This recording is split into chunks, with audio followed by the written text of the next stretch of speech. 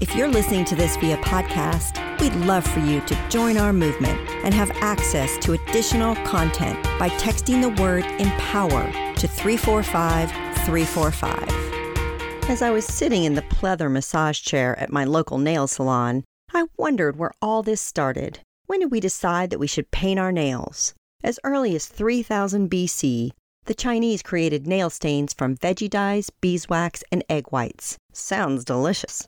By the 1930s, a couple brothers created Revlon, which made nail polish a mass-market commodity with shades beyond standard red. The most popular style back then was a half-moon manicure.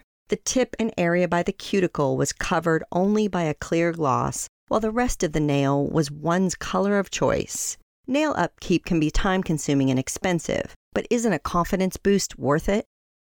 A Latina writer shared what manicured nails meant to her family, and her culture. She was taught that nails send a message to the world and show a sign of respect. Let's just say my nails are flat out rude right now. Fun fact, Hispanic entrepreneurs have started businesses at about 15 times the national average over the course of the last decade or so.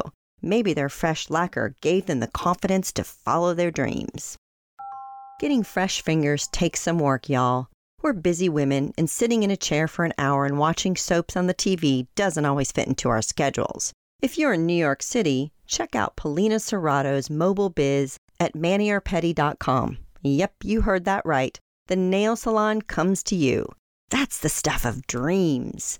Paulina moved to the city from Mexico to attend fashion school with the goal of becoming a designer one day. After learning the ropes of fashion merchandising, she got her first job in the industry at a big department store. What happened next is something I think pretty much all of us can relate to. The gig didn't feel as gratifying as Paulina expected. This, after all, was her dream. It's why she radically altered her life, moving from Tijuana to New York City, the city that's supposed to be the heart of the American dream. But instead of throwing herself a pity party, Paulina made a bold move to self-actualize, and thus her mobile nail biz began. Part of launching her brand included researching every single wholesale nail product supplier and then visiting them in person to figure out if it was a connection worth making. Don't be shy, Paulina says.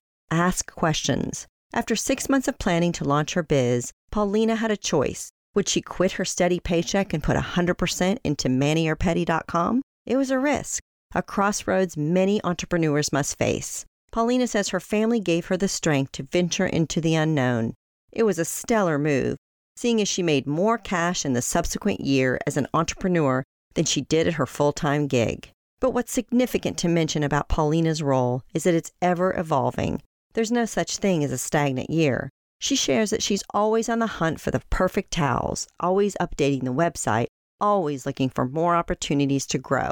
It's scary as hell, but it's also an adventure that, in Paulina's case, has paid back tenfold. Every first-time entrepreneur flails, but they just need to know the right tips and tricks.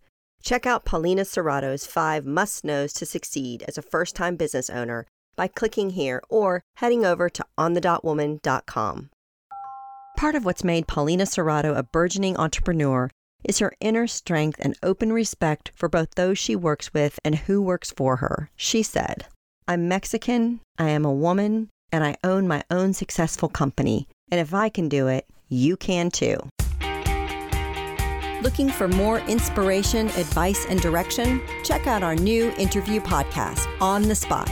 Available now on any of your favorite streaming services, including iTunes, Spotify, Google Play, or Amazon Alexa. You can also find it on our newly renovated website, onthedotwoman.com. I go in-depth with some of our most intriguing On the Dot women to watch. We are focused on your success. So let us know what you think by chatting with us at On the Dot Woman on Twitter, Instagram, and Facebook. We'd love to hear your voice.